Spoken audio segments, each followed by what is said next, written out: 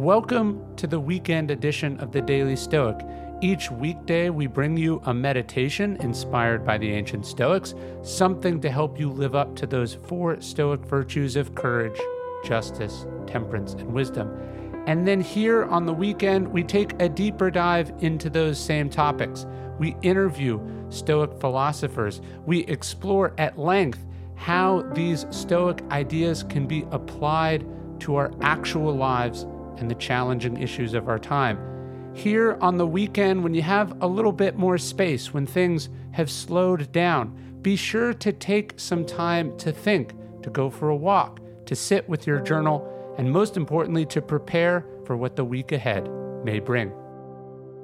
Dell Tech Fest starts now. To thank you for 40 unforgettable years, Dell Technologies is celebrating with anniversary savings on their most popular tech. For a limited time, only save on select next-gen PCs like the XPS 13, where you can make the everyday easier with Windows 11. Plus, curate your dream setup with great deals on select monitors, mice, and must-have electronics and accessories. When you shop online at Dell.com/deals, you'll have access to leading-edge technology and free shipping on everything. That's Dell.com/deals. With everyone fighting for attention, how can your business stand out and connect with customers? Easy. Get Constant Contact. Constant Contact's award-winning marketing platform has helped millions of small businesses stand out, stay top of mind, and see big results fast. Constant Contact makes it easy to promote your business with powerful tools like email and SMS marketing, social media posting, and even events management. These tools would have been super helpful to me when I was growing the Daily Stoic, when I was writing my first book, and in fact have been. Right? The Daily Stoic is built around email marketing. That may well be how you heard of this very podcast. With Constant Contact, you'll reach new audiences, grow your customer list, and communicate more effectively to sell more, raise more, and fast-track growth. So get going and start growing your business today with a free trial at ConstantContact.com. Just go to ConstantContact.com right now. Constant Contact, helping the small stand tall. ConstantContact.com.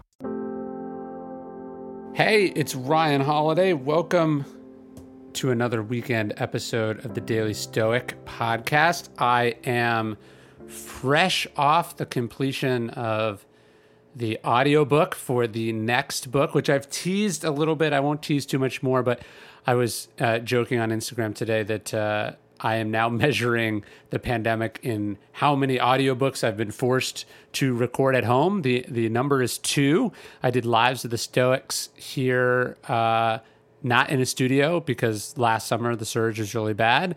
And this summer, I'm just recorded Courage is Calling. I'm vaccinated, but my 2 young kids are not, and I just didn't feel great going to a studio for 3 or 4 days. Plus, I liked being able to dip in and out of just walk in the other room and do some recording, walk back to the other room and write. So it was much less disruptive, but it is an exhausting experience. Let me tell you, it does not come quickly or easily. You know, you can do maybe 20, 25 pages a day, and then you start just sounding like a blubbering idiot. It's not that your voice gives out. It's that your brain gives out and all the words blur together. I think reading out loud must have been a skill that people had, in decades and centuries previous that's atrophied. You know, these days, the most I'll ever read out loud is like 1 kid's book to my kids or 2 kids' books or, one of the episodes for the podcast or whatever, the daily email. But, rarely reading more than a few pages at a time. And so it's quite an ordeal, but the core of it is done. Just waiting for the pickups, all the things that I got wrong, the things I mispronounced. I was patting myself on the back. There was less words in this one that I had to look up the pronunciation. I think that's good. It means I'm stripping down my writing using fewer thesaurus words and just being blunter and more to the point. Lives of the Stoics was such a pain because it just included so many different names. Anyways, that is done. It was incredibly hot in here, as I mentioned before. We need a new air conditioner here at the Painted Porch, which the quotes came in at like $20,000 to $40,000. So that's fun. And even if it had been replaced, I probably would have had to turn it off because you can't have any background noise running. But that's done, and now I can get back to work on the new book, which I am working on. In the meantime, I wanted to bring you a guest today whose writing I am a big fan of. I read it at The Atlantic. I don't know if I've ever talked about my reading habits. I try not to read a lot of news, but I do try to read news from people who are smart, who help aggregate things, who give me context on things, and who often have sort of direct access to, let's call them news makers, if you will. Today's guest, Edward Isaac Dovere, over at The Atlantic, is a person whose writing I do that with. He is the author of a new book called Battle for the Soul: Inside the Democrats' Campaigns to Defeat Trump. It's a fascinating book about the 2020 campaign, all the different candidates, the egos, the dysfunction, the urgency, the near misses of it all. It's a fascinating book. I had a bunch of questions to ask him. But sorry, I distracted myself. What I was saying is my reading habits, I try not to read a lot of news. When I do read news, what I'll do is I'll see an article that I think is interesting and I save it to Instapaper, which I then read on my phone. And what I like about Instapaper is, first off, it gets rid of all the ads, gets rid of all the distracting other articles that might suck you in, like, oh, read this story or look at this thing or, whatever. It's just, you're just reading it, no ads, just white text on a black background, stripped down. I find it a more conducive way to read. I used to do it when I was sort of on planes or something. That's when I would catch up on stuff. But anyways, I've read him on Instapaper for a long time. That's how I try to read the news. I try not to read breaking news. I've always tried to be sort of low social media, but I'm in the midst of a Twitter detox, not even checking my own stuff, which has been healthy. We talk about that a little bit in the interview. It is a great chat. We talk about the soul of America. We talk about being courageous. We talk about fighting for what's right. We talk about discipline and patience, ignoring the noise, ignoring the chatter, and what's at stake here politically in America. And I do recommend the book. I enjoyed it. I read it from cover to cover. Battle for the Soul: Inside the Democrats' Campaigns to Defeat Trump. I've got a sense we're going to carry this in the painted porch. And in fact, I'm going to send an email to my manager right now to make sure we do. And enjoy this wonderful interview. And you can follow, I know I just said I'm in the middle of a Twitter detox, but you can follow Edward at Isaac Dovere. That's ISAACDOVERE.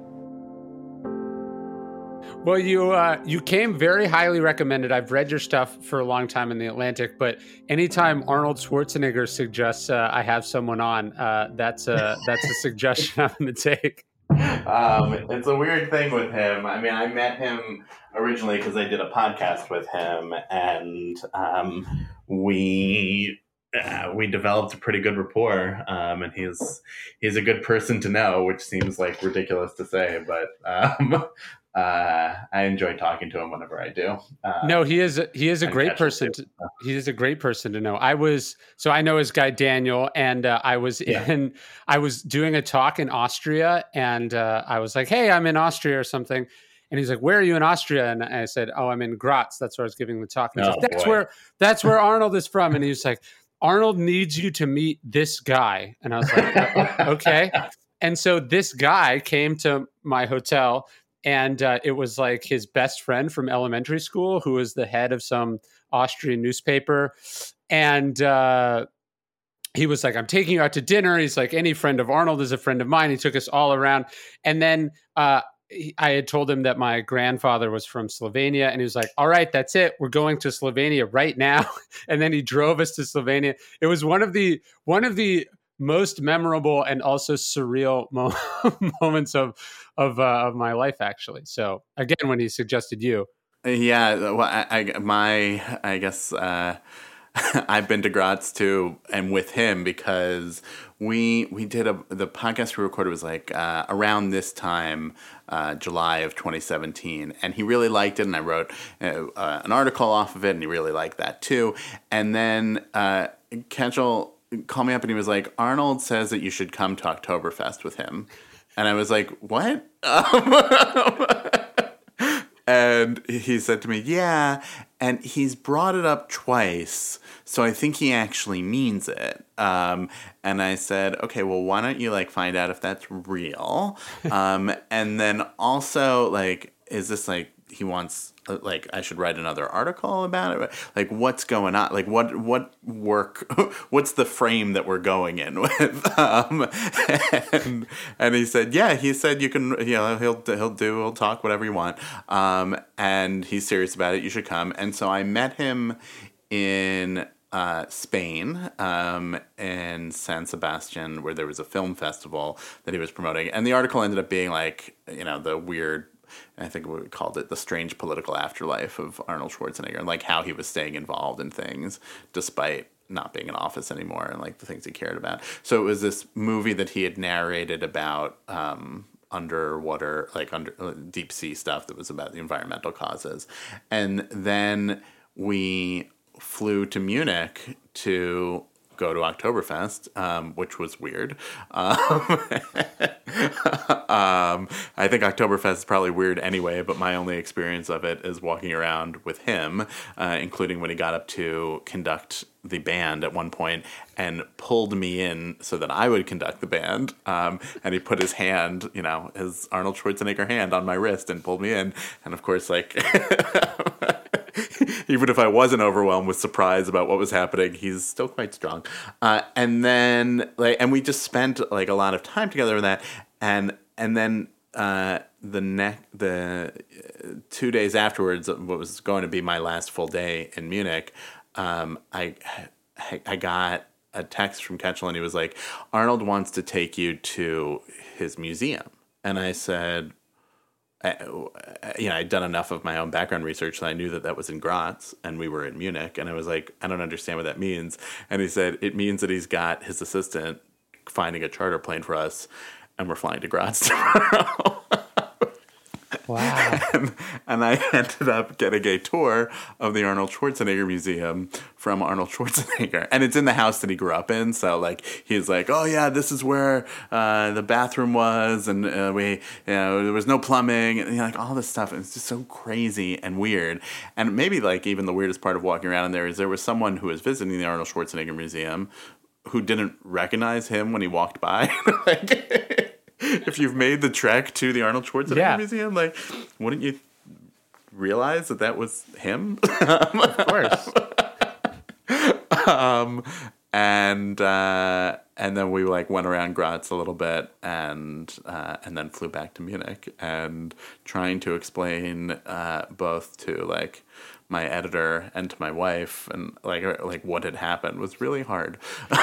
No, as a writer, you do have this sort of weird, because you're adjacent to sort of powerful, interesting people who are doing things on a whim that seem very self-indulgent, that like you kind of have to follow or attend as part of your job, but it's fun for you. But it's I remember a couple of years ago going to my wife and like, yeah, this NBA team wants me to go to Las Vegas for the summer league, you know? And she's like, and it's like, I don't want to go, but I also want to go, right? It's not something I would have asked to do, but it feels bad not going, you know? And so, yeah, you end up being like, no, sorry. I need you to take care of the kids for a couple of days because I need to go to Oktoberfest with Arnold Schwarzenegger. Yeah. But my wife has, a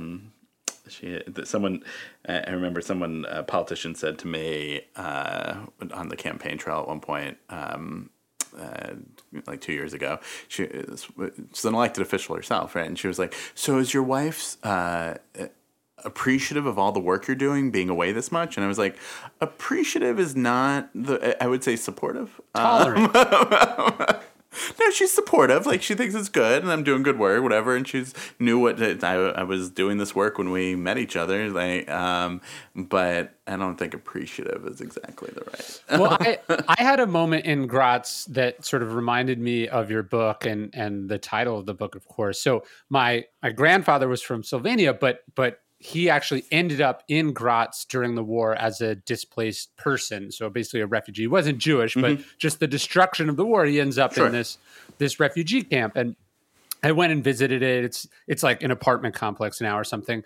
But so when I saw that speech that Arnold gave after the election Mm-hmm. about the sort of Nazi collaborators and the sort of uh, uh, the people that had gotten caught up in this whole thing and the wreckage of that, it really hit me because it was like, oh yeah, he would have been around after this happened. They never would have touched paths, but he would have seen the wreckage of this whole thing. Yeah. And this idea of sort of battling for the soul of a country or a culture or a continent, it's not really an understatement. I mean, that is the stakes of what we're talking about. I know every Mm-hmm. politician makes their campaign a sort of a moral crusade, but there was something different about this cycle that you covered here. When I was setting out to write this book and I signed the contract in July of 2018, the proposal says like this is going to be the craziest election ever, and a really definitive one for the history of this country, maybe the most important one. And I didn't know, obviously, all the things that would end up stacking up, but like this is something that is deeper than the basics of politics that's going on. It's not about Republicans versus Democrats or like what kind of tax policy do you favor. It's like this is bigger. This is what kind of country are we? What kind of spirit do we have of the country? And you can be someone who buys into the Trump vision, or you can be someone who buys into the Biden vision of it, or some of the other visions that are out there. Obviously, those are the two most prominent. But we're figuring it out. And it's like, is this the adolescence of America? Is it the midlife crisis of America? Is it the slow decline into dementia of America? I don't know. But it seems like it's one of those, right? And I remember right before Trump was inaugurated, having a conversation with an editor then who said to me, is this election, is this presidency going to be, he said, like, assign odds to this, that this is the beginning of the fall of the empire, the end of Rome, or is it like you go to the doctor and you get a checkup and you realize you have to have like a real correction to how you do things. And that's not necessarily to say that Trump inherently was a bad thing, but Trump being elected was definitely a check on how everything was running. And people saying like, we don't like what's coming. We don't like how this has been operated. You go back to the first debate that Clinton and Trump had, and she was going at him and saying like, you got a sweet deal on your taxes, you use Chinese steel, and how could you say all those things and do all those things and say that now you want to improve the country? And Trump said, well, I was playing by the rules that were there. And you were the one who was there in power for all that time. If you wanted to change the rules, then why didn't you change them? Why should we believe that you're going to change them now? And that was sort of the fundamental thing there. Clinton as the way that things were and saying, we can tweak it and improve it and refurbish it and go forward. Or Trump saying, like, blow it all up. Change again in a bigger way than you've ever changed. And some of the reporting that I have in my book is of these focus groups that were done that Obama actually asked to have conducted of the fabled Obama-Trump voters, these people who voted for Obama in 2008 and 2012 and then for Trump in 2016. And people say, how could these people exist? And they go to Iowa and the people say to them, to the focus group organizers, they say, listen, we voted for Obama because we thought everything needed to change. And then Washington wouldn't let him change, and they stopped him at every turn. And so now we need something that's much more aggressive and explosive in making the change because we really want that change to come. Yeah, before we get to 20 to the 2020 election, it was what I kept feeling in your book. What struck me is like how people who are ostensibly like world class at what they do, like running campaigns, being politicians, are not really that good at it, right? There's sort of a bumbling Veep quality to a lot of the different campaigns you profile. And in retrospect, it seems so amazing that Hillary's campaign, with all its consultants and all of its data and all of its money, essentially boiled, like, she obviously knew that she's not particularly well liked, right? And yet she ran a campaign that basically was, I'm Hillary Clinton, vote for me, right? Like she took her main detriment as a person and made that the forefront of her campaign, and then was surprised at the referendum that people would pick such another, that some people would pick anyone but her, when pretty much they'd been quite loud and vocal about the fact that they wanted anyone but her. Yeah, there's a moment that I describe in the book early out of a couple days before the election in 2016. I was sitting in a diner in Brooklyn, a couple blocks from campaign headquarters, with a few of the top Clinton aides, and one of them said to me, we realized this was going to be a change election and she could never be the change candidate, so we decided to change the question. And it was like, I remember thinking, put this in the book, like, it's great, did you win the meeting when you like said that? You played yourself.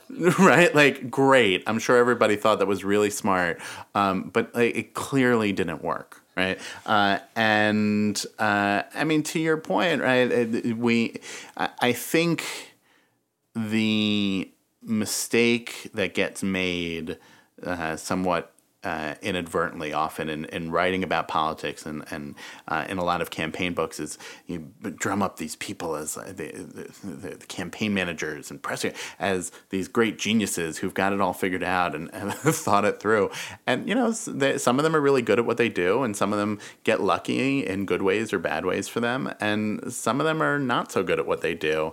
And you don't have often these like movie moments where like the decision real, like in that moment, in that meeting, it was that conversation which changed everything, and which led to the downfall of the candidate, or led to the amazing victory of it. And I try in this book to give you a real look at how this works, and how the candidates are sometimes very good at what they're doing, and sometimes just very bad at what they're doing, and sometimes are just like fools and make mistakes and say something stupid that gets them in trouble and leads to other things going wrong, or they're someone who works for them does, or something gets blown out of proportion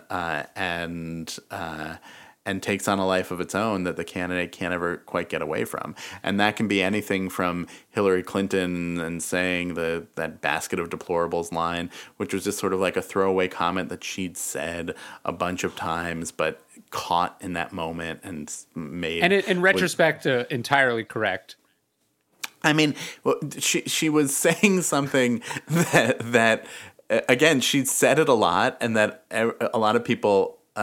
agreed with then, and certainly when you look at folks who stormed the Capitol supporting Donald Trump, and this is not about Trump supporters overall, but I would say anybody who tried to invade the Capitol of the United States, knocking over police officers, saying that they were going to hang Mike Pence and like kill Nancy Pelosi, and chasing others around the Capitol, those are deplorable people. They are. And I think as a country we should condemn them, and we should condemn anybody who's engaged in any kind of violence like that. But you don't want to get into this complete equivocation of things. That's those people, those however many thousands of people it was, those are people who are particularly troublesome, because no matter what else has, whatever other protests have happened, nobody else has done that. And that really was, and I know we're jumping ahead not just past 2020, but to the aftermath of 2020, but that's like the moment that I think should make us all realize that this isn't just something that's happening on Facebook, or it's just like the political conversation. This is real things that are Sure. blowing up, and and making people and should make people think differently about how we've gotten to this path. I'll just throw in one story from before we come off this. But there's a woman, her name is Lisa Blunt Rochester. She's the congresswoman from Delaware. She's a black woman, a friend of Joe Biden, because everybody in Delaware is a friend of Joe Biden. And she is in the gallery of the House chamber when the rioters get there. They never get in the chamber, but she thinks they're going to get in. She starts praying, thinking she's going to die.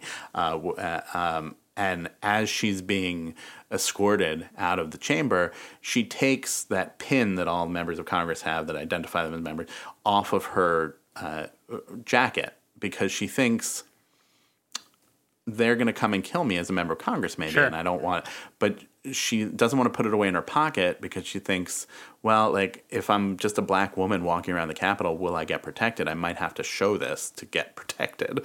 And so she decides to keep it in her clenched fist so that she can show it quickly if anybody asks. That's like a really crazy thing to think about, that was an act of, that a woman walking around in 2021 in America had to think 7 months ago. Right. Not that, like, either I'm going to be killed because I'm identified as a member of the government, or I might not be protected because I'm just a black woman walking around. That's bad. That's really bad. And we have to reckon with what that all means. No, I think that's right. And actually, weirdly, it's more related to the sort of win the meeting thing that you were just talking about, because the other moment that struck me in 2016 that was related to that was, sort of Hillary's response to Make America Great Again, which is an incorrect slogan, but let's say a sort of rhetorically brilliant one. She responds, "America is great because it is good." And it's like, as a writer, I get the play on words there. But as a human being, like, I'm also, any 4-year-old would tell you that great is better than good, right? And right. And so, like, there's this element of sort of like fencing in the mirror, arguing over these ridiculous, like, little things, winning the meeting, winning the cycle on Twitter, and you contrast that with the stakes, sort of people storming the Capitol or what have you. It does feel like, as urgent as the election was, and you talk about in the book, there was also just this like delusional sense of priorities and unlimited time, and that all the candidates seemed to have. I was just sort of struck by, like, fiddling as Rome burned kind of thing, as some of these candidates were battling it out over this nonsense. Yeah, and there were a lot of moments of nonsense in the campaign. I think the weird thing about our current situation is that we have this larger battle for the soul, this existential crisis that America is going through, and the only way to sort it out is, like, through presidential primaries and House elections. And, right, that's how we play it out, through our political process. And it feels sort of lacking to have that be the only way that we can do it. And that, like, I had to spend cumulatively probably 6 weeks plus of my life in Iowa running around to these events where, and no offense to the people in Iowa, but what I would hear all the time from Iowa voters and sort of famous is like, I would say, like, what do you think of that candidate? I'd say, well, yeah, it's interesting.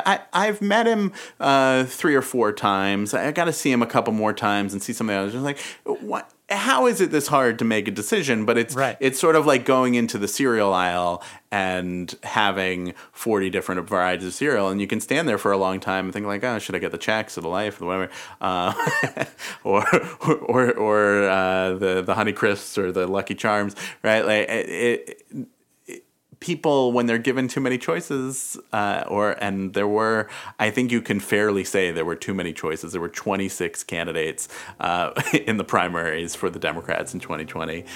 They get frozen in not being able to figure out which ones to take. Got a quick message from one of our sponsors here, and then we'll get right back to the show. Stay tuned. You Get your Easter shopping done without leaving the house with DoorDash. When the holidays come around and family comes to town, things can get forgotten. But with DoorDash, you can order your Easter baskets, chocolate bunnies, brunch must-haves, and so much more, all in one place, delivered right to your door. Actually, last Easter, I was in Annapolis. I was giving a talk, and we realized we didn't have some of the Easter supplies we needed for the hotel room we were in to give our kids a little on-the-road Easter experience. And that's what we did. We DoorDashed everything we needed for Easter. Just like a couple weeks ago when I hurt my ankle, I DoorDashed an ankle brace and some medicine. You can get anything you need on DoorDash. With so many local and national stores to choose from, you can take it easy this Easter knowing you can get everything you need. Whether you're looking for plastic eggs for your Easter egg hunt or needing an ingredient for a side dish, DoorDash can help. Order now and get everything you need for Easter on DoorDash. Use code DailyStoic to get 50% off up to $10 when you spend $15 on your next convenience, grocery, or retail order on DoorDash. That's code DailyStoic. Order using DoorDash today for eligible users only. Terms apply. Every business is constantly asking themselves, what's a thing I can do to take my business to the next level? It's something I'm thinking about, of course, over at Daily Stoic and Daily Dad and the Painted Porch. And one of the tools I use for just that is LinkedIn Jobs, because LinkedIn Jobs knows that your success depends on the team you surround yourself with. That's why LinkedIn Jobs has created the tools to help you find the right professionals for your team faster and free. You might have just listened to the episode I put up where I was giving a talk at LinkedIn back in 2017. So I've been using LinkedIn a long time because LinkedIn isn't just another job board. It has a vast network of more than 1 billion professionals, which makes it the best place to hire. And hiring is easy when you have that many quality candidates. It's so easy, in fact, that 86% of small businesses get a qualified candidate within 24 hours. We've hired multiple people here at Daily Stoic from LinkedIn. You can post your job for free at linkedin.com/stoic. That's linkedin.com/stoic to post your job for free. Terms and conditions apply. Yeah, and when you think about 26 candidates, that was something else that struck me in the book. You had this line, I forget who you were quoting, but they said something like, the campaign's a bitch and then you have to be president, meaning that it's super hard. And then it's actually not like a fun job, right? Like, right. Especially now. And what struck me was how many people kept throwing their hats in the ring for a job that, one, they probably didn't want, two, that they had no real possibility of actually getting, but three, if they had any shred of self-awareness, were woefully unqualified for. So what is it that attracts these people on both ends of the party? Is it that they don't actually want to win and they just want the indirect benefits of coming close? Is it that they actually have no self-awareness? Is it ego? What is like when I look at the candidates on both sides, I am reminded of Trump's line about how they're not sending their best. Like, this is not the best of anyone on any side of the ideological spectrum. These are not the best Americans. What is attracting 26 candidates to this primary? I mean, I think it's all of those things. I think it's also some people see it as a way to advance their political careers. If you're a low-level, not well-regarded, not well-known politician, that's a good way to get people to write more about you or get on TV more. It's sometimes there is a financial pull to it. I remember I wrote something in 2012, I believe, about it would have been then, about the Republican primaries. And how many people seem to be getting in it and then signing book deals. Yeah. And then it becomes the book tour is the presidential campaign for some folks. It's a weird thing. And we have only, I think, in America, and I'm not an expert on politics all over the world, is it this thing where people start becoming prominent and then we start to say, oh, you should run for president, right? Like, that doesn't happen in a lot of other countries. Right? And obviously that's what led to Donald Trump running for president. He was well known and people say, oh, you should run. And he said, okay, I should run, right? And but I've written in my life a story about whether Oprah would run for president. Why would we think that someone who has a talk show and is a successful, one of the most successful, obviously, in the history of the world, entrepreneurs and changing communications and all that. Like, why is the next step to run for president, right? Yeah. And it's just there in our psyches that that's somehow like the pinnacle of achievement, even though, it's a tough job, and it's not a job that I think a lot of people would actually enjoy. Obama had this line where he would say that every decision that would come to him was like an impossible decision, because if somebody else could have solved it, it wouldn't have gotten to him. And so you're every day presented as president with things where it's like, none of these are good options, but you have to pick which bowl of shit you feel like eating.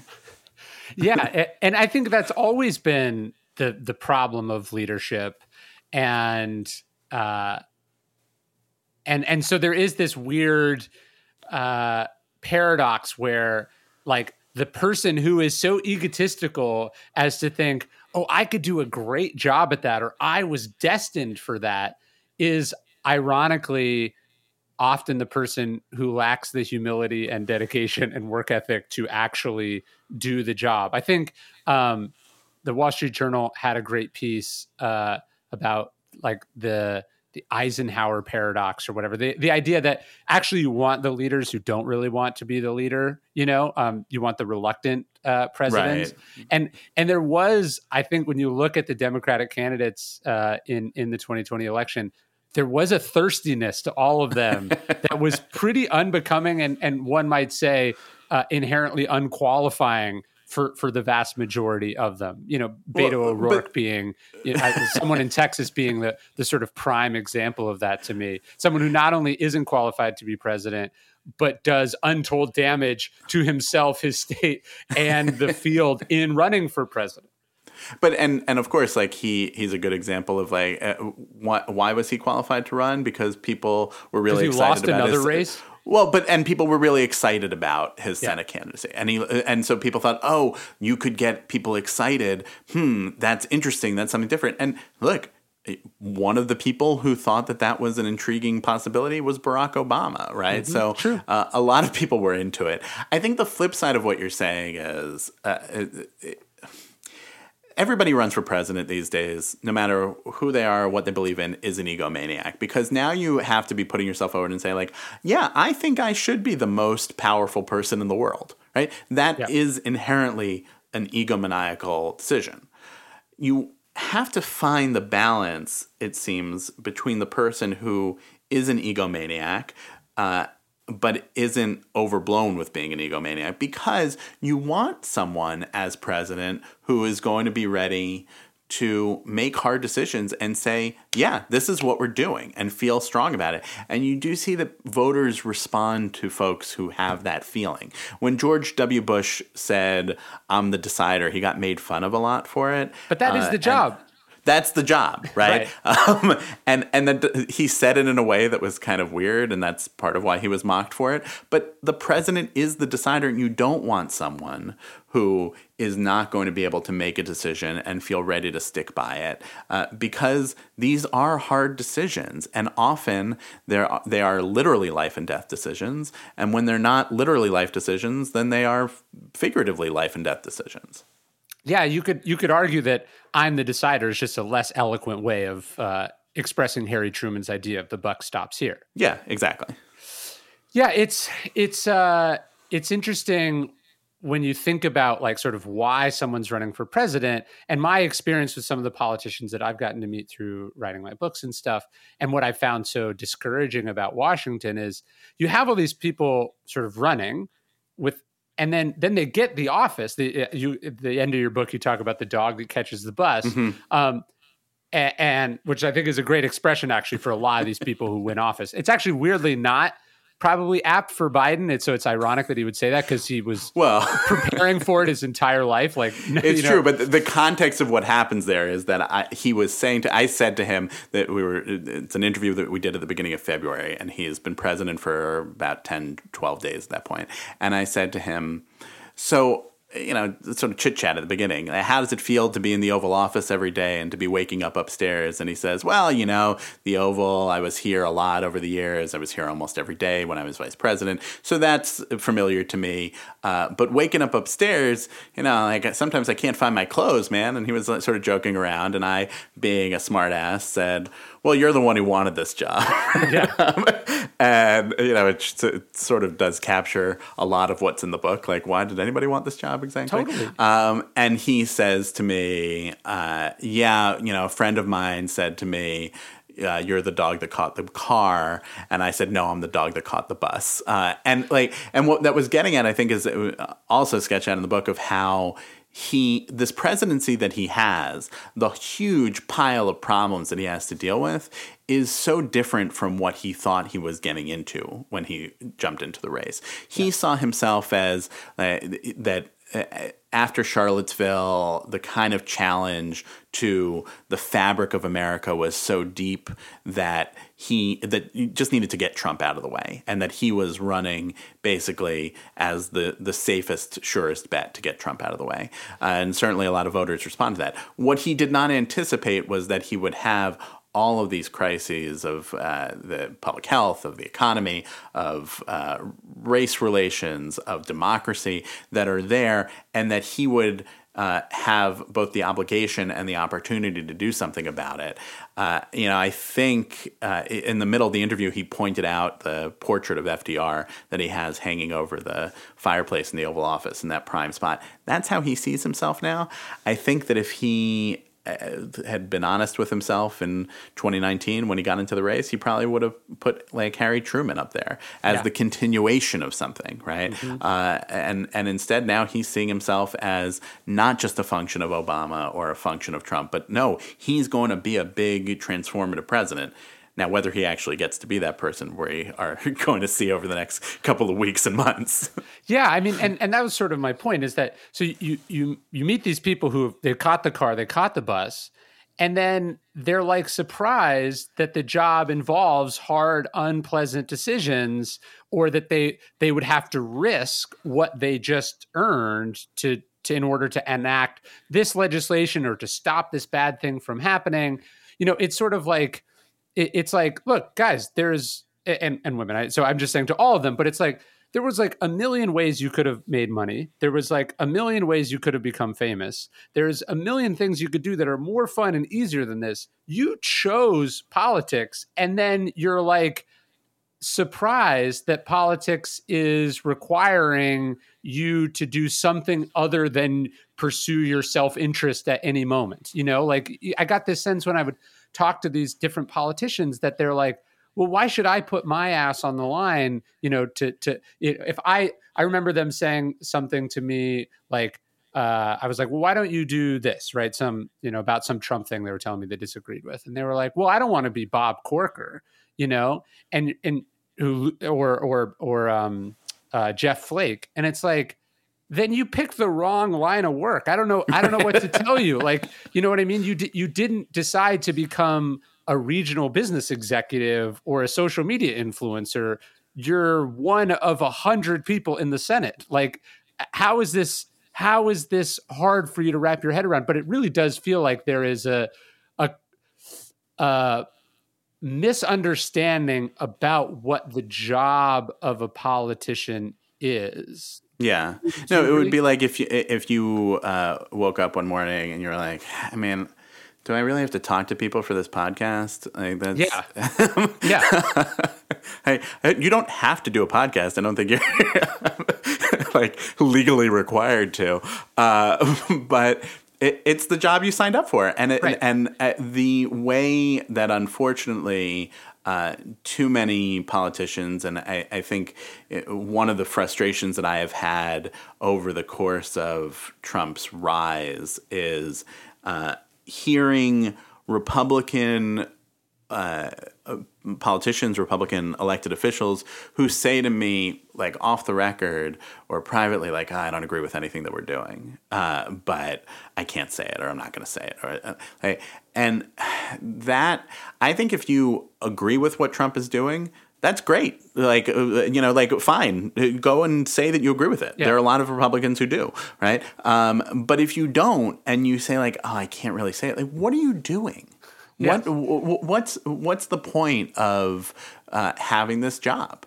You were elected to take positions, and not always comfortable positions. And politicians always want to avoid having an unpopular opinion or an unpopular position. Sure, but when we're in this big moment for the country, and no one who's paying attention would deny that we are, then you're called to have a big opinion on things. And that goes not just for Republicans, it goes for Democrats too. But I will tell you that it is much more rare to hear Democrats say off the record, well, I can't stand anything Biden is doing, but I can't say anything about it. And some of that is just like the Democratic mentality, because Democrats just sound off all the time whenever they are frustrated about anything. But it's a confusing thing to cover, and to watch people who have, yes, I'm a reporter who's based in Washington, which means that I do have like private dinners with politicians sometimes, and that I guess makes me part of whatever, the insiders or the swamp. But sometimes you watch people who say something over a dinner table to you, and then say the exact opposite thing in public. Yes. And how, and then they, sometimes those same people will complain like, oh, you reporters are so cynical. And we say, you make us cynical when you do things like that. Well, that's your fault. I was at a dinner, and probably one of those sort of half private, half public dinners a few months ago. And Nikki Haley was there. And she was like the sort of guest or whatever. And she was talking. Mm-hmm. And I'm saying this so my listeners don't think I'm just some sort of extreme leftist, because I'm not. I was perfectly inclined to like Nikki Haley, and certainly like her better than many other people. But, she was talking about, that it's inappropriate that these social networking platforms are banning people and blah, blah, blah, blah, blah. And I remember saying something like, look, why do you think Facebook wants to be in the business of censoring politicians? The reason they're doing it is because their employees are making them do it. And the reason their employees are making Mark Zuckerberg do it is because the employees feel impotent to make their politicians, that is you, Nikki Haley, or anyone else in Washington or within the party infrastructure, do what needs to be done. Like, the reason this escalated and escalated and escalated to the point where there was an attempted coup and insurrection is because at every step of the way, exactly along the lines of what you're talking about, people thought one thing in private, but mm-hmm. did another thing in public, refused to put their butt on the line in even the smallest way, which created, the monster that we dealt with. So it's this weird thing where you see these politicians who, again, will give everything and try so hard to get elected, but then don't actually seem to want to do the job once they have it. It's the strange, as if it's somebody else's job, like somebody one position higher than them. It's like, you were the ambassador to the United Nations. You had no ability to influence the behavior of this person in any way. What are you talking about? It's very strange, this sort of complete dereliction of duty, coupled with the sort of like hand wringing about where things are going. Yeah, and this is not just about politics. I think the probably clearest parallel is in the media world, where you have media executives who say like, well, what do you want us to do? People want more mm-hmm. coverage of the Kardashians or whatever, and we all have a role to, if you're taking a public position, right? And I think anybody in journalism takes a somewhat public position. Anybody in politics is obviously taking a public position, where it's part of like the implicit trust that consumers and voters have in all of us to say like, we want you to be a little responsible about what you're doing and to think through it a little bit more. And we trust basically that you will. And you have to take that and be responsive to what people want. I don't think that, like, if I thought that the most interesting thing to write about was, I'm trying to think of something like really boring, like dry cleaner prices or something, right? Like it's not, if I say to you, like, this is really what's changing the world, is whether you can get your shirts done for under $3. Like, how many articles should I write about that if nobody is reading them? Probably not another, right? Yeah. But on the other hand, you don't want it to just be like, oh, we're chasing the lowest common denominator all the time, right? And politicians, it's the same thing. You want there to be this balance between being responsive, but also being responsible and having a sense of the trust that the public has put in you. Yeah, I think there's a Solzhenitsyn quote where he says, let evil into the world, but not through me. I think there we do have this tendency. That's a good Russian quote. we have this tendency to be like, why aren't these politicians standing up, doing what's not in their interest but in the larger interest? And then you have a journalist chasing clicks or like I do think the imperative when you look at what these people do is to go, okay, obviously as a voter I have a minuscule impact, I have to make sure I use that impact, but also the lesson is, well, like, how am I being courageous or working for the collective common good in my own industry? I have a friend who's sort of like aghast at like Jeff Bezos and this space thing. He's like posting about it all the time. And it's like, but you work as a salesperson for a different tech billionaire, and you have a very nice life, So there is this tendency where we want to question the morals and the purity of other people, and then see ourselves kind of is exempt from having to live up to our own ideals in any way in our own lives. Yeah, and look, I think that whatever one's own opinion is of Donald Trump and his politics, what his election and his presidency did, or should have done for more people, but I think did for a lot of people, is make us all feel like this stuff matters, like politics matters, like, and that we should have a role in it. And even if your role is just to be a voter, but like to be engaged enough to care about what's happening. And in a somewhat poetic way, the pandemic reinforces that we are connected to each other, that like getting vaccinated or whatever is not just about you, is about how we all have a role in things. Anything about climate change, if you stop driving your SUV, does that make much of an impact yourself? No, but if we all stop doing, if we all think about these things, there does need to be an investment that each of us has in what's going on. And I do think that that's much more alive now than it was pre-2016. The question now becomes, what do we all do with that? Because, I wrote this whole book about these 4 years for the Democrats and the Trump years. It's not like the book is like, okay, that's the end of the story. We all sorted it out. It's clear what happens now. It is a continuing story that, and it is a continuing struggle that we are all going through to figure out what we're going to be on the other side of however long a period this is. Got a quick message from one of our sponsors here, and then we'll get right back to the show. Stay tuned. Look, when I was first thinking of going to therapy, it was a little overwhelming, right? What's covered by insurance? How far do I have to drive? When do they have appointments? I mean, when I first started going to therapy, the idea of online therapy, virtual therapy, it wasn't even an option. And now things are so much easier, so much better. Therapy can help you shift your perspective, find tools to cope in difficult times, be a guiding light. And Talkspace, specifically today's sponsor, can help with any specific challenges you might be facing. It's the #1 online therapy platform with licensed therapists in over 40 specialties. And with Talkspace, you can easily find a therapist that you like. You can schedule virtual appointments and make the most of your time, which even as you're taking care of yourself, you always should try to do. And as a listener of this podcast, you'll get $80 off your first month with Talkspace when you go to Talkspace.com/stoic. To match with a licensed therapist, go to Talkspace.com/stoic. To get $80 off your first month, show your support for the show. That's Talkspace.com/stoic.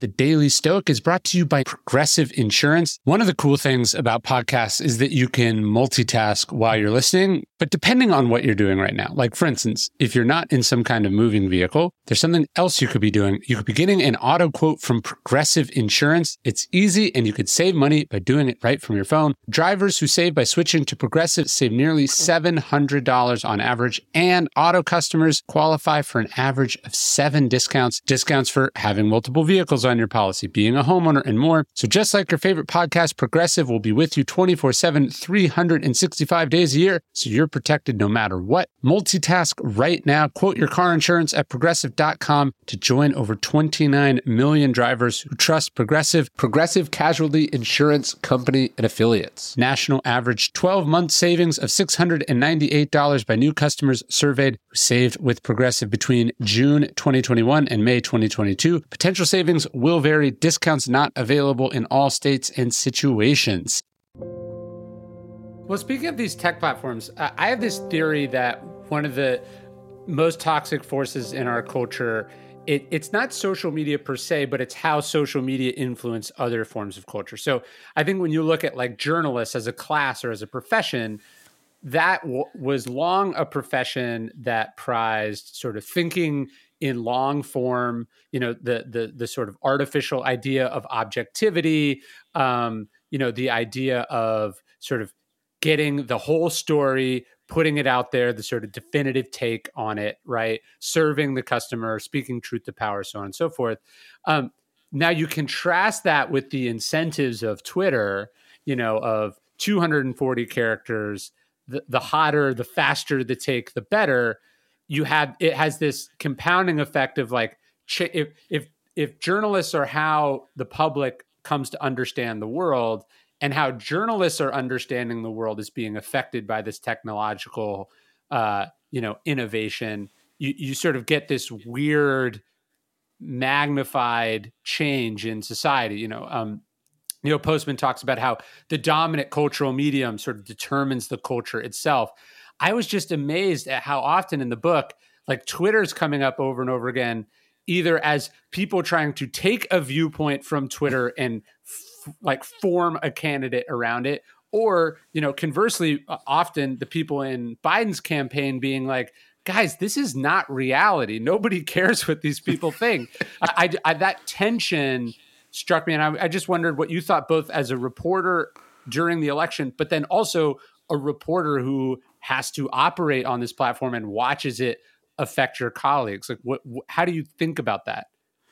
It's really hard. And part of the thing that is going on is that it's not like anybody has experience in what to do here, or that there have been rules that have been so we're like figuring it out in real time as we screw it up and maybe do it well at certain points, but most of the time screw it up. I think that part of what came from 2016 for a lot of people was this question of like, are we living in bubbles, right? And there was that famous SNL commercial of being in a bubble that ran like a week or two after the election in 2016. Twitter is a bubble in itself, and a way where like reporters are talking to each other only, right? A lot of the time. And like, I've covered a lot of things as a reporter in a lot of different places, and the reporters are often, there's like the area for the reporters, the tables where the computers can be set up, or the little pen where they can stand, and end up talking to each other and making little jokes about what's going on, or sharing some insight back and forth. And now most of that you would see not at all public is happening in public view. But with, as you say, like this weird incentive structure where, like, if you can say something that's like particularly snarky or particularly sharp in how you say it, or that really slams someone, then you can get a lot of likes or retweets or whatever. The revelation that I had over the course of a couple of years was that like it is performance art that doesn't actually go that far, right? That it's you can shape what other reporters are thinking about, or like have a conversation back and forth. And that can sometimes lead to things. There are times where I've tweeted something about an event and used it a little bit as a immediate test to see whether that idea has mileage or what kind of responses come to it, and then translate that into an article. But usually you can spend a lot of time on Twitter, and I think that one tweet I did got like 60,000 likes or retweets. I don't remember which, and that is by far the most successful thing that I've ever tweeted. And most of the time it's like, oh, you got like 40 people retweeted it. Like, great. You know, like, what's the actual advantage of this? Not all that much. And the downside of screwing something up and seeming like you've gone too far is pretty high. So the incentive becomes like making sure that you're on the radar for other people in journalism politics, which is a pretty small, insular group, and that in itself is not always, in fact, I would say it's most of the time not very helpful. And I say that as somebody who tweets multiple times a day, nonetheless. Yeah, you'd almost have thought there'd be some empathy between the media and Trump, in the sense of like, it was like, why is he always tweeting? Says person who is always tweeting. You know, like there does seem to be this compulsion. And it's really the worst way to do it, right? The Stoics talk about sort of taking every impression, putting it to the test, really thinking about it.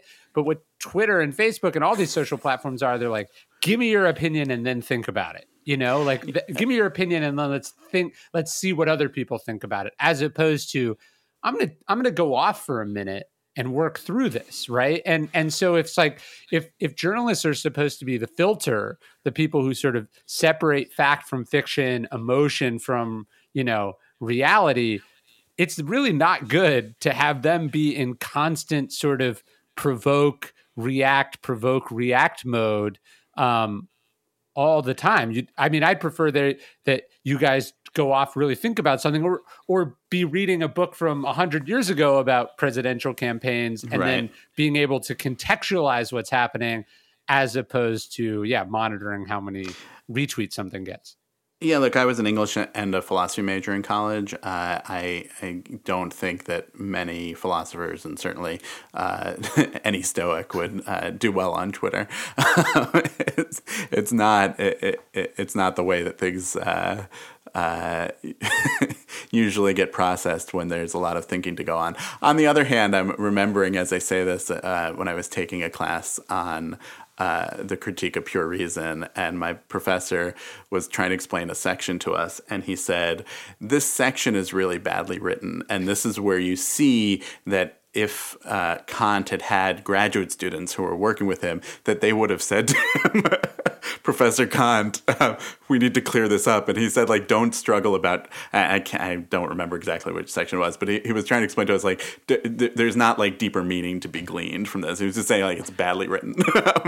Well, yeah, like when you read Kierkegaard, you think it's this, like, a philosopher like any of the others. And then you're like, no, this guy was writing, like, angry letters under a pseudonym to the local newspaper for daring to gossip about him. And you're like, oh, it kind of is the same personality, just, like for thousands of years, just like in the same way that egotistical people are attracted to politics. Like, it would be very unself-aware to imply that those of us who become writers or public, intellectuals or whatever, are not also driven by the desire to be seen and recognized and have a large validating following.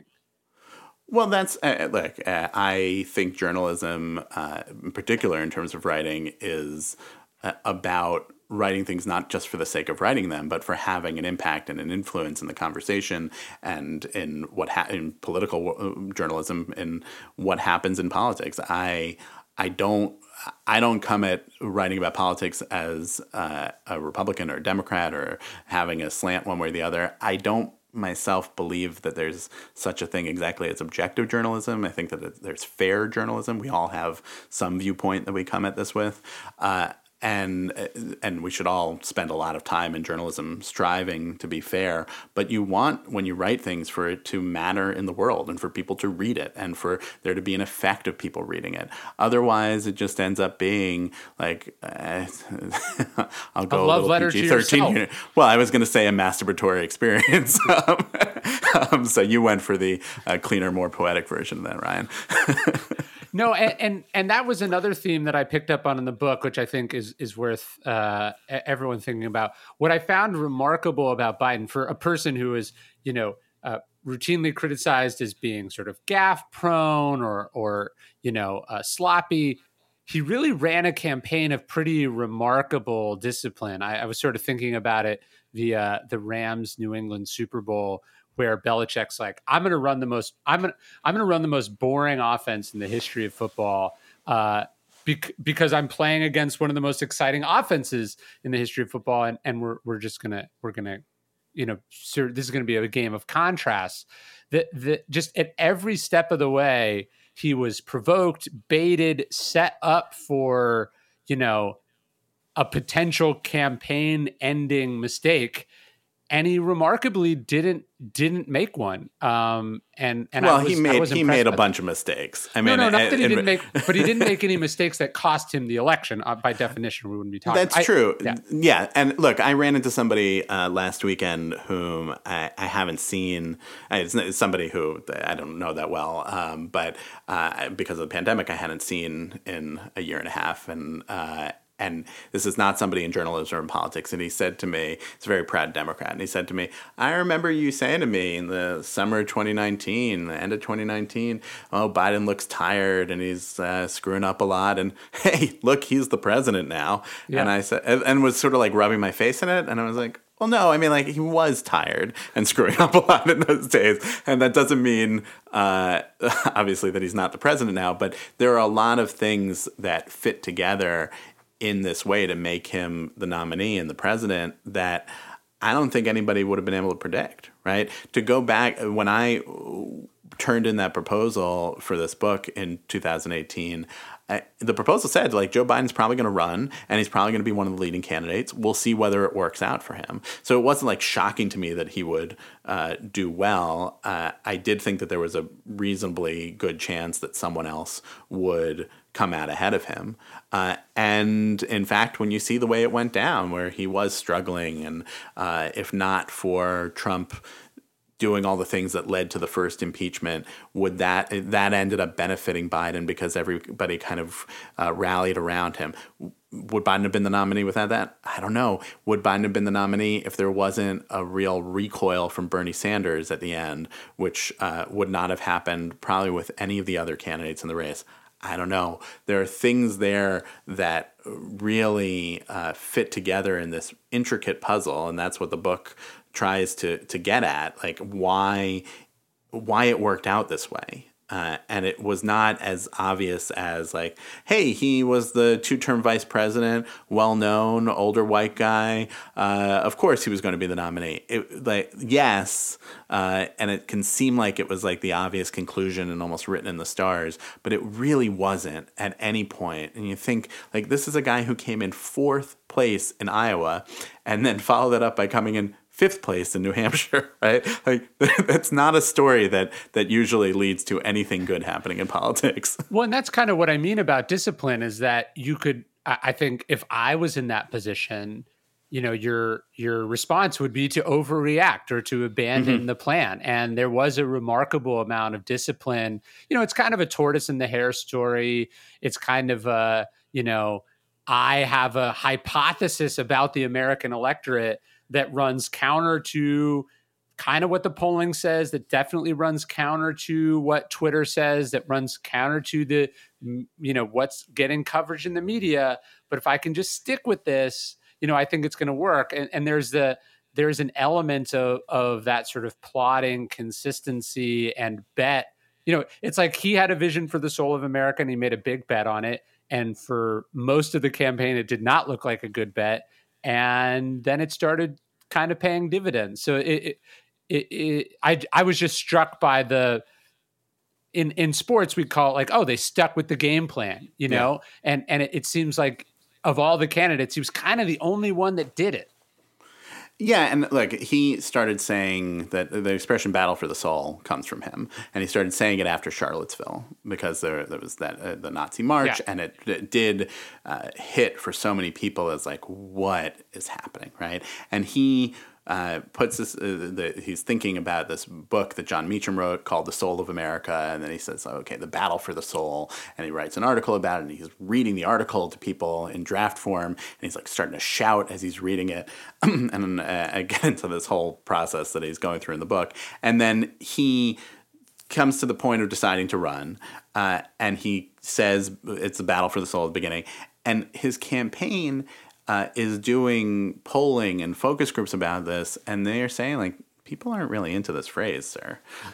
Like, maybe use something else. And he refuses to. And, you know, I think it's important, like, because he won, this does seem like the right strategy. If he had lost, he would have seemed like he was being stubborn, right? Sure. By doing this, right? So it's, you know, it's important to think about history, not just in the end result, right? But he keeps going at it and keeps going at it. And to go back to that interview we did in the beginning of February, when I said to him, by the way, like there were a bunch of different titles that we had played around with for this book, and only maybe 3 days before the interview that I did with him at the end of January, we decided, okay, we're going to call it Battle for the Soul. It does really feel like that because of the riot, because I had just gone and covered the inauguration and how weird it was to have that behind these fences with the National Guard there. And so I said to him, so, you know, we're going to call this book Battle for the Soul. We just decided that a couple days ago. So I guess I should just thank you for coming up with that phrase. And said it as sort of a little joke. And he said to me, yeah, you know, the difference between you and me, pal, is I actually believe it. I loved that. Yeah. And I laughed a little bit and I said, no, I think you actually may have been onto something. And part of that is Biden. He is very much the guy that you see in public as gregarious and warm. But he also does have this very sarcastic sense of humor and a sense of like, no, I was right. You know, I was right about this. And he wanted to make sure that I felt that.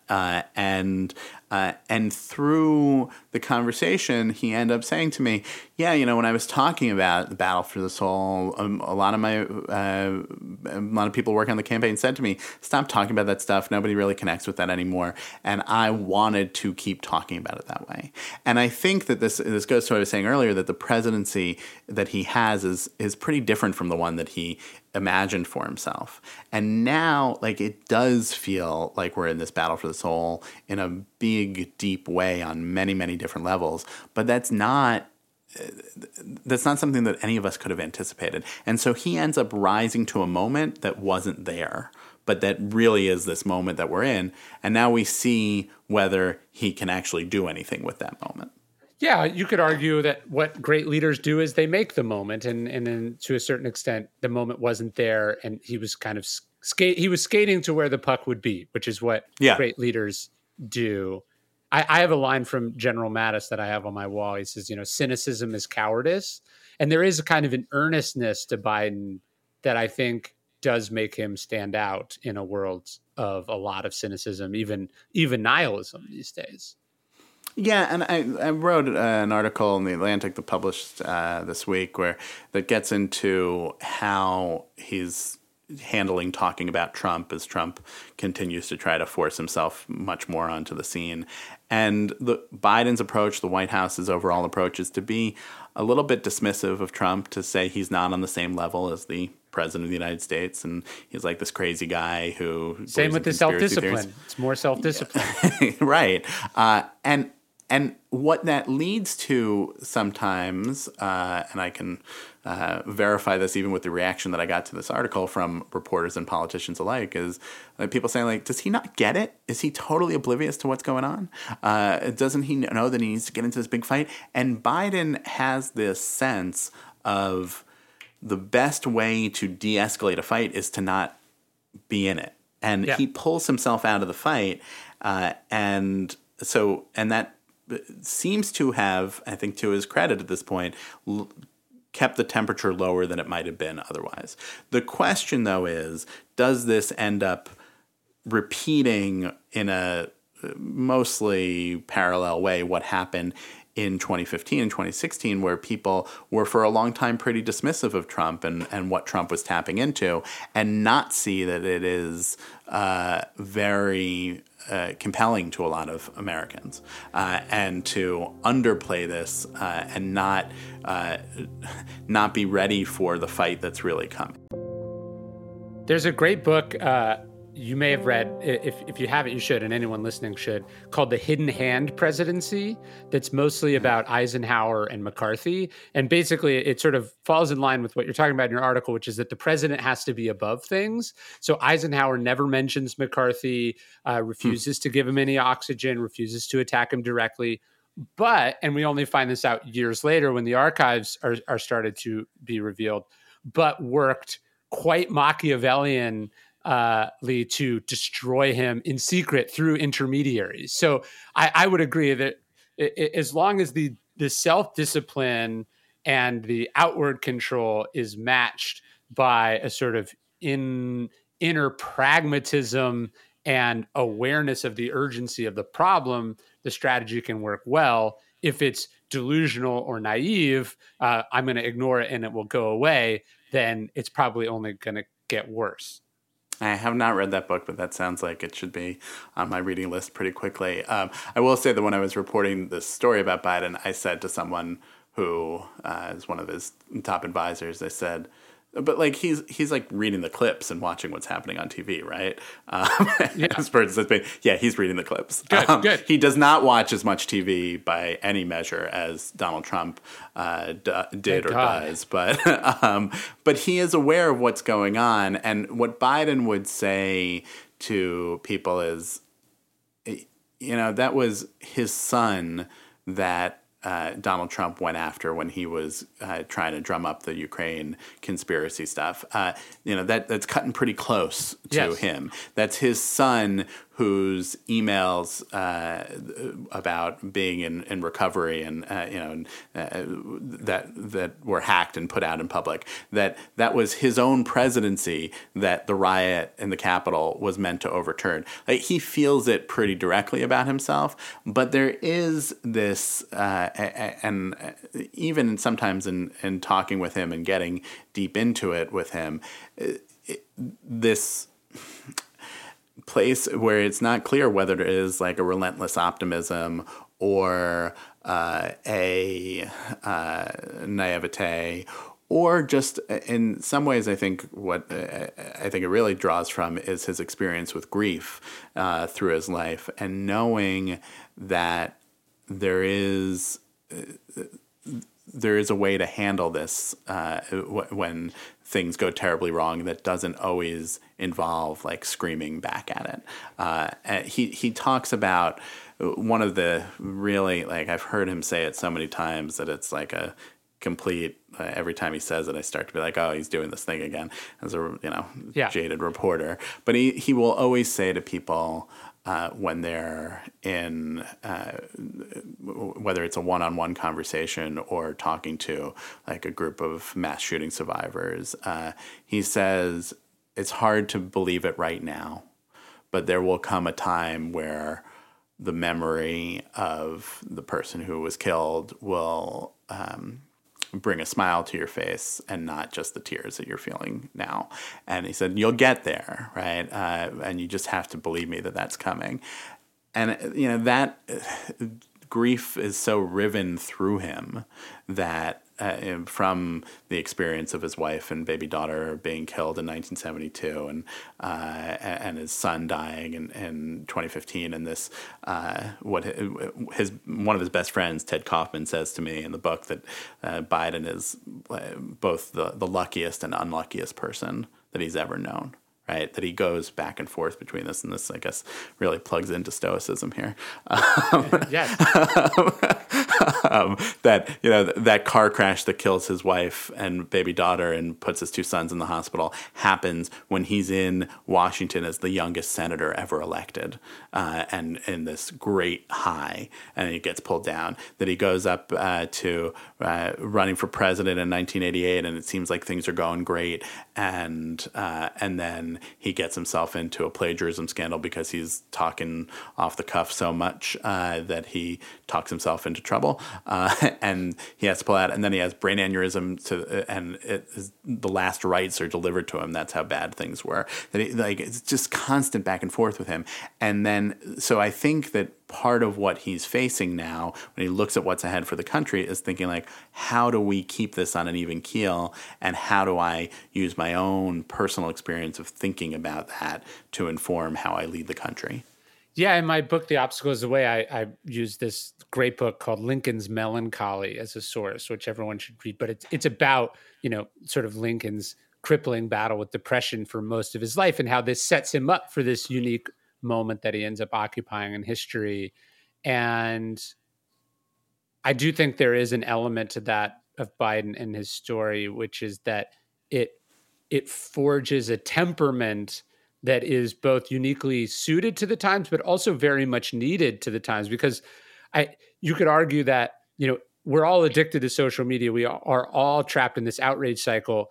Having a president, as Trump was, politics aside, who was very much the apotheosis of that, escalated it and took us to a much worse place culturally. Again, policies aside, I am somewhat hopeful that the next 4 years can perhaps break us from our, politics as the dominant cultural medium of entertainment mentality that we're in, and the sort of,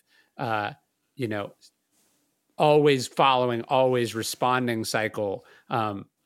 We do have a president whose temperament we would all be happier if we had a bit more of that temperament, as opposed to the watch 5 hours of Fox News in the evening and then tweet about it mentality. Yeah, Michael Bennet, who's one of the senators from Colorado and who ran for president, as he himself will say, in a way that almost no one was aware of, including, I remember when he was getting into the race, I was in New Hampshire with one of his fellow candidates, and I said, so I'm going over to see Michael Bennet, and I won't tell you which one this was, but this candidate said to me, is he running too? But Bennet, in the summer of 2019, had tweeted this line that said something like, if I'm president, I promise you'll be able to go 2 weeks without ever thinking about me. Yeah. And his campaign didn't do very well, but that sensibility, I do think, connected with a lot of people. And especially during the pandemic, where inevitably we were all, especially last fall, thinking every day about what we were all going through and what how the government and politics was failing us, right? And that we couldn't ever escape it because we couldn't escape our homes, right? And Biden was essentially saying to people like, I'll just take care of it, right? That was his pitch.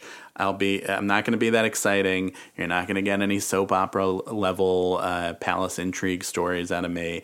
I'm telling you right now, I've tried to report on some of the stuff that the conversations are never that interesting when Joe Biden is involved in them as compared to the Donald Trump ones. They don't go in crazy ways. And Biden made that pitch to the country. And I don't know if without the pandemic, he would have been as successful making that kind of a pitch. But with the pandemic, people did seem to feel like, okay, that seems reasonable to me. That's the kind of government, that's the kind of politics that I want more of. And there were a lot of votes that Joe Biden got that were for him, but there were also a lot of votes that Biden got that were against Trump, and people saying we don't want the Trump way of doing things anymore. So last question, and then I'll let you go, and I'll just go back to reading your writing. But what do you feel like? Having followed 4 years of a campaign, and then now we're about to watch another one start? Unfortunately, it was so early. But what have you seen as far as how the sausage gets made that perhaps that your average person doesn't know, that knowing might save them time, save them anxiety, save them outrage. Like, what do you feel like as a reporter you understand about how media, particularly about politics, gets made that perhaps impacts how you read, see the news, your perception of whether the world's, teetering on the edge of destruction, or, if we're just getting a bit more worked up than we need to be. Do you know what I mean? Yeah, I think it's sort of two questions. I think we should be pretty worked up about what's going on in politics in this country, but the main insight that I try to bring to every article that I write and this book, I think you see it throughout, is that these are human beings.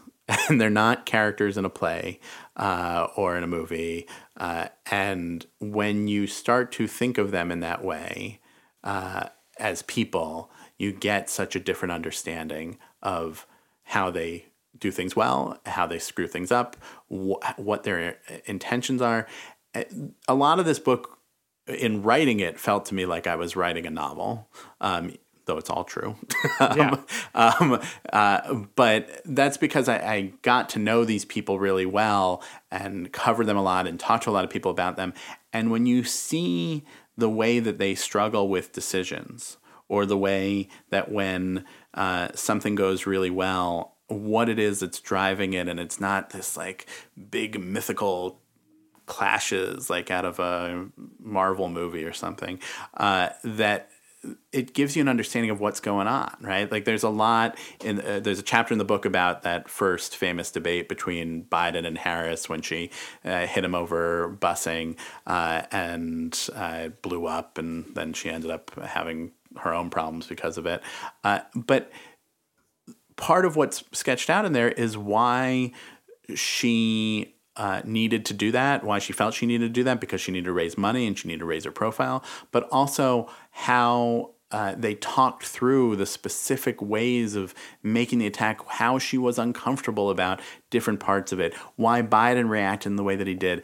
And you have to understand that, and then you understand that these people are all fallible, and they are all fallible, not just in like the big way, but like maybe something goes wrong in a way that reverberates and ripples through government and politics because someone like didn't really sleep well one day. Yeah.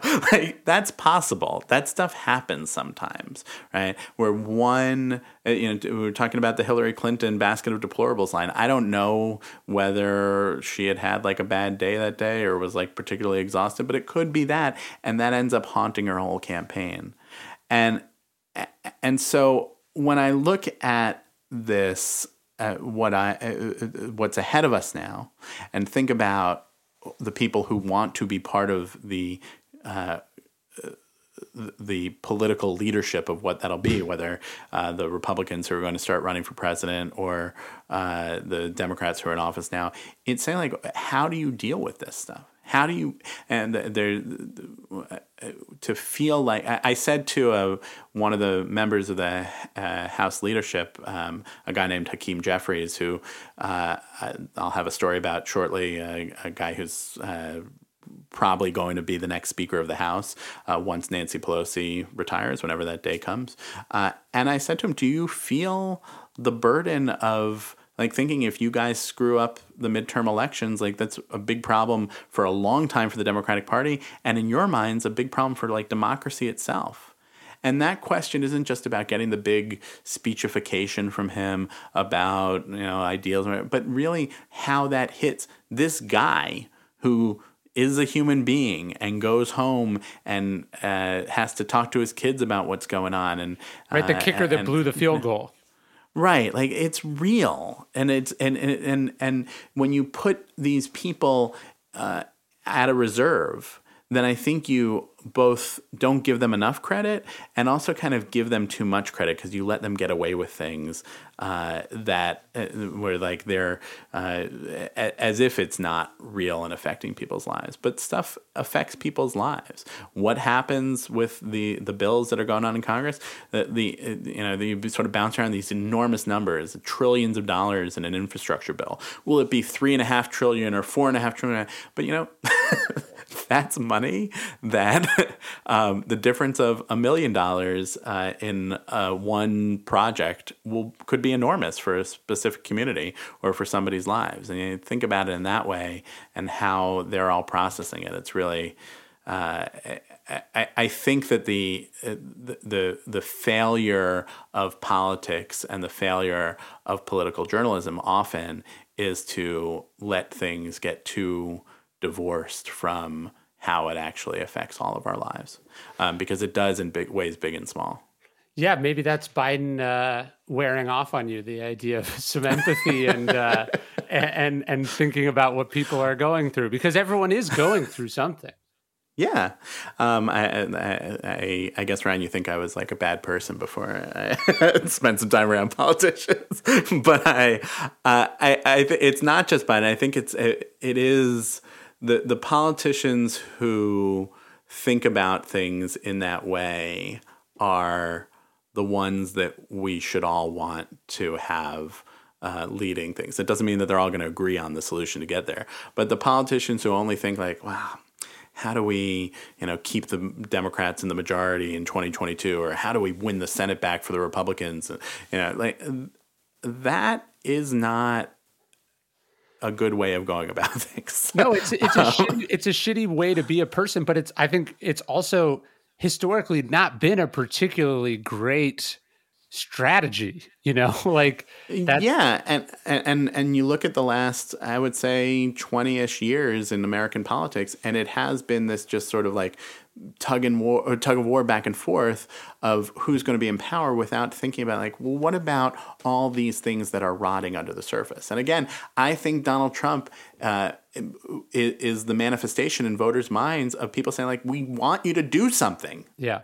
Well, and I sketch in the book, I write about how like a lot of what was going on in 2016, and I think continued to go on through his presidency and in 2020, is people saying like, I'm getting fucked.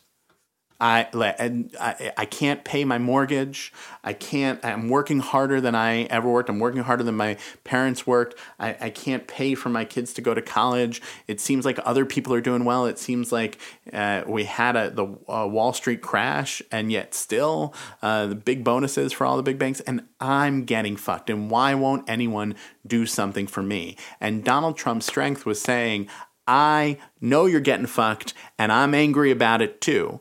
And that the irony that was coming from a guy who was born into wealth and lives in literally a gold-covered tower. Could not care less about anyone other than himself. Yes.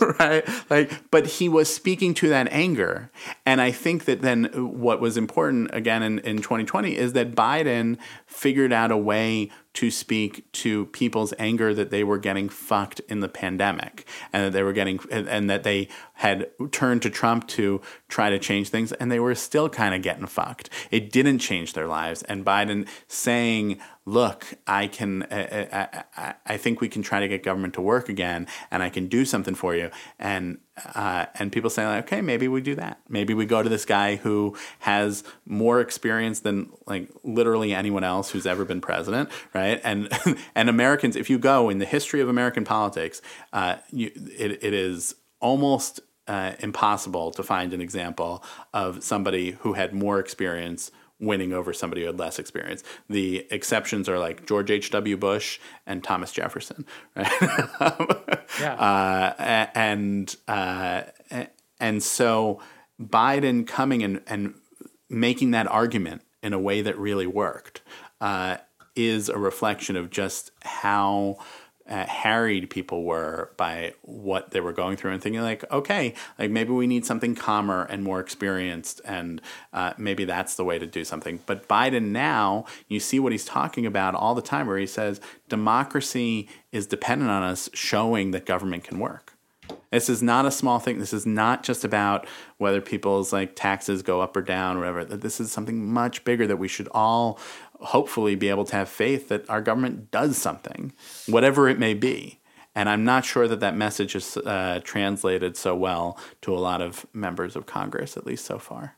No, I love it. I loved the book, and I'm so glad we got connected. And I can't wait. Actually, I would say I can't wait for the next book, but I hope that the upcoming election is so boring that it does not warrant another book. So that's just my my view as a citizen. But as a fan, I do hope it comes along. I don't think that we're heading into a super boring period in American politics. That being said, I don't have. I'm not yet at work on another book, but who knows what will come. I think that there will. The joke is that what's good for journalism is often what's not good for the country, and vice versa. Yeah, may you live in interesting times. And I think that there will be still a lot of journalism to do. So you can read into that what you will. I will. I appreciate it, and we'll talk soon. All right. Thank you. Thanks for listening. We just crossed more than 50 million downloads with the Daily Stoic podcast. Thanks to you. Please leave a review on Apple Podcasts. Please share it with your friends. Send an episode you liked. If you liked today's episode, send it to someone you know. We're always trying to reach more people, and we appreciate it. Thank you for helping us keep the lights on here at Daily Stoic.